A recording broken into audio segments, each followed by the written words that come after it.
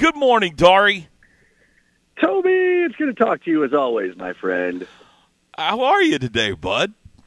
I'm great, man. I'm great. I just picked up a couple of coffees. I had to make a Lowe's run. We're out here, out by the beach. Well, I'm like 7 miles from the beach, but it's good. And then I'm coming home on Friday, and then I'm coming to O-Town to see you, assuming you can get one more. I know. I'm not.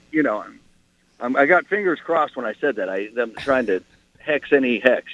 So we'll see what happens, man. But I would love to see, as you could imagine, yet another opportunity for Oklahoma against an SEC team in a national championship event. They have not gone well typically, but we will. But we'll see what happens this time around. But we got to get one more, man. I'm telling you. And listen, I don't like A&M pitching that much, especially to have to go through 2 games. And I think if you asked Jim Schlossnagle himself, he'd probably say the same thing. Well, you've watched A&M a lot more than we have this year, so we'll talk about them here in a second. But, I mean, how much fun has this been to watch this Oklahoma baseball team in the postseason? It has been it's been awesome. So, I mean, I remember '94 well. I was a senior in high school, but one of my best buddies was a year ahead of me, and it was a guy that I knew for years, lived by him by the name of Javier Flores, who was the freshman catcher. On the Oklahoma Sooner team.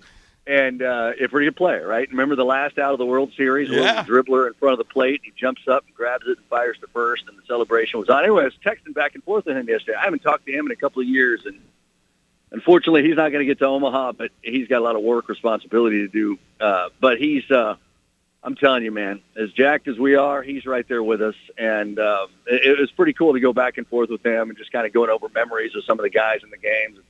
It's fun to hear. You've been on the air, but I've been listening, obviously, to the ESPN broadcast. They've made a lot of mentions of Bucky Buckles, and he's having some fun with this. So it's brought back a lot of good memories, man. It's been really fun. This is the first time I've been here, Dari. I've watched it my whole life. I've had a couple of opportunities in the last decade to come up, but I vowed I'm not going until Oklahoma's there. And, man, you know how sometimes you overbuild things in your brain and then it's disappointing when you experience them in person? This is better than even I thought. This is such a cool event, man.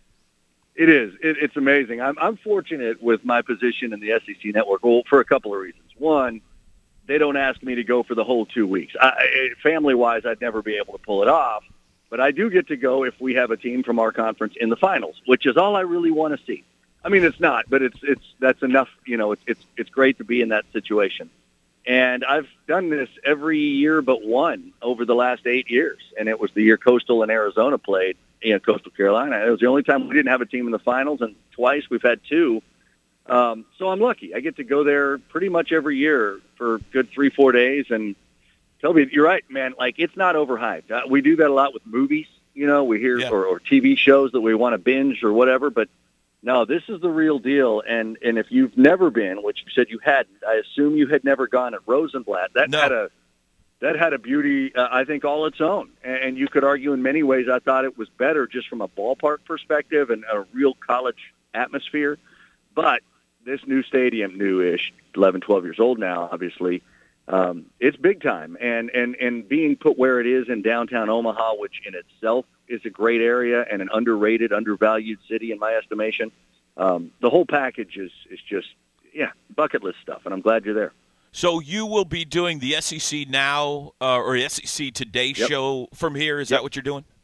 That's right. So we will do, and we've had, two different people there over the course of the tournament so far following the SEC. But, so on Saturday, Sunday, Monday, I get there Friday night. So Saturday, Sunday, Monday, and I know I'm going because on the other half of the bracket, we're all SEC. So I've got, we've got a team in the final.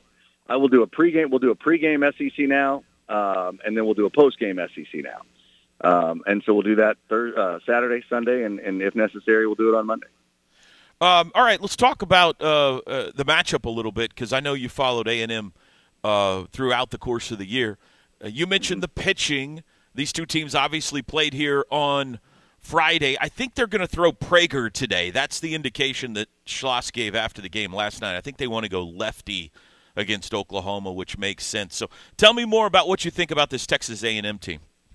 Well, so it's a team, and Schloss has kind of said it all year. Like, I'll tell you, from the standpoint of what we do as a network, they've been the best story of the year. I mean, here they are. This is a program that last year under Rob Childress, who I love, one of my better buddies, but, they just weren't winning, and they don't even make, 12 of the SEC teams make the SEC tournament, 2 don't.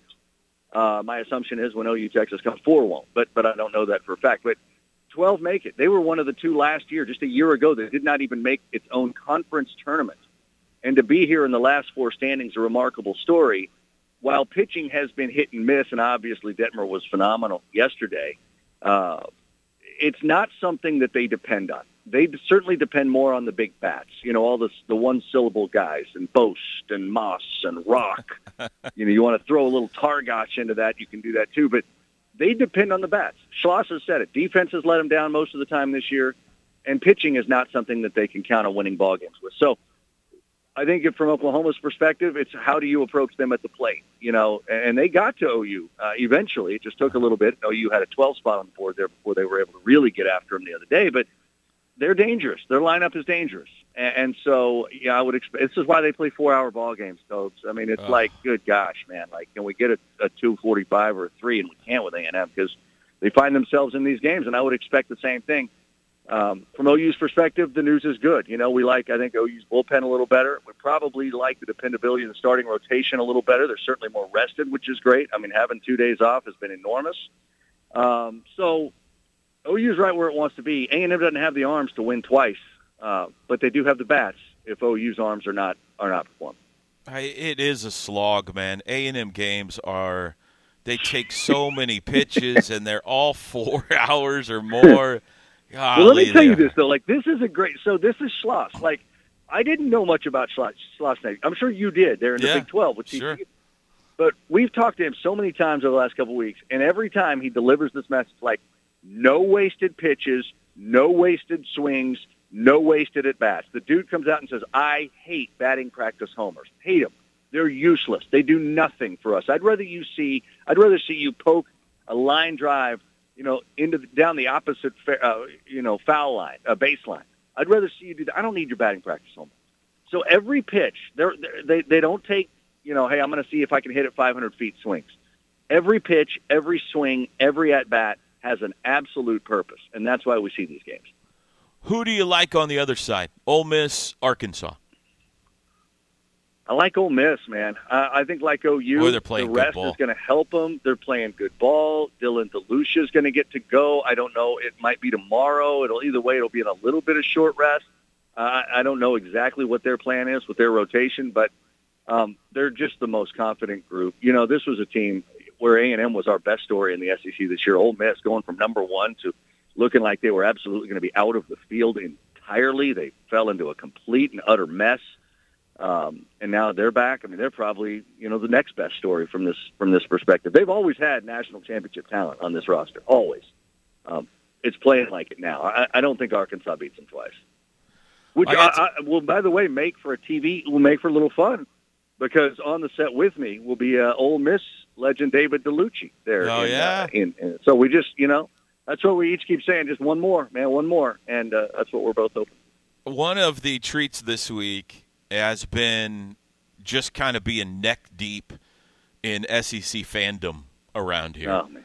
It's not just, we've played SEC teams through years in various sports here or there, but to be surrounded with multiple SEC fan bases with the Gig'ems and the Woo Pigs and whatever Ole Miss does. I don't even know what they do, but man. Yeah, it's crazy. It's been so much fun, and I'm very proud of Sooner Nation. They have showed out well so far this week and stood their ground. But it's kind of it's been a good peek ahead as to what the future holds for OU. Oh, and sure. I imagine watching a game. What do you like watching a game? Are you sedate or are you a wild man? No, I'm somewhere in between. I didn't know a lot about OU, Toby, coming in. I didn't have great expectations, and I'm so locked into these. Did you call one of our SEC games this year? Programs, but I did. In fact, I called the Bedlam game on ESPNU or 2 where they had the 4-run lead in the 8th in Stillwater and lost, actually. The Ouch. walk-off to the Cowboys, yeah. Yeah. But I got to know a little bit about that team, and certainly you were helpful, and then getting to talk to Skip and all that. That was fun. So I got to learn a little bit more about them, which has helped me really enjoy this run. Because we do so much research, as you know, preparing for a game, even a single baseball game. When we're getting ready to call them, because we need to have that information. And so it's been great. Yeah, it's been fun getting to watch them. I'm not too crazy. Like today, it's weird. I'm going to have a hard time. I want to just sit and watch the thing at 2:00 Eastern time, and I'm really not going to be able to. But, I'll have an AirPod in and find a way I can listen to you, maybe. I can. Attaboy. We'll figure that out. But I'm all in, man, and I'm looking forward to getting there Friday night, because it's a special place as you've taken in. All right, man. Enjoy your vacation. I hope we get to see you here this weekend, and thanks for taking a few minutes to join us this morning. I appreciate it, bud. Hey, always good talking to you, buddy. Hope to see you very soon. Thanks, Dari. See you, man.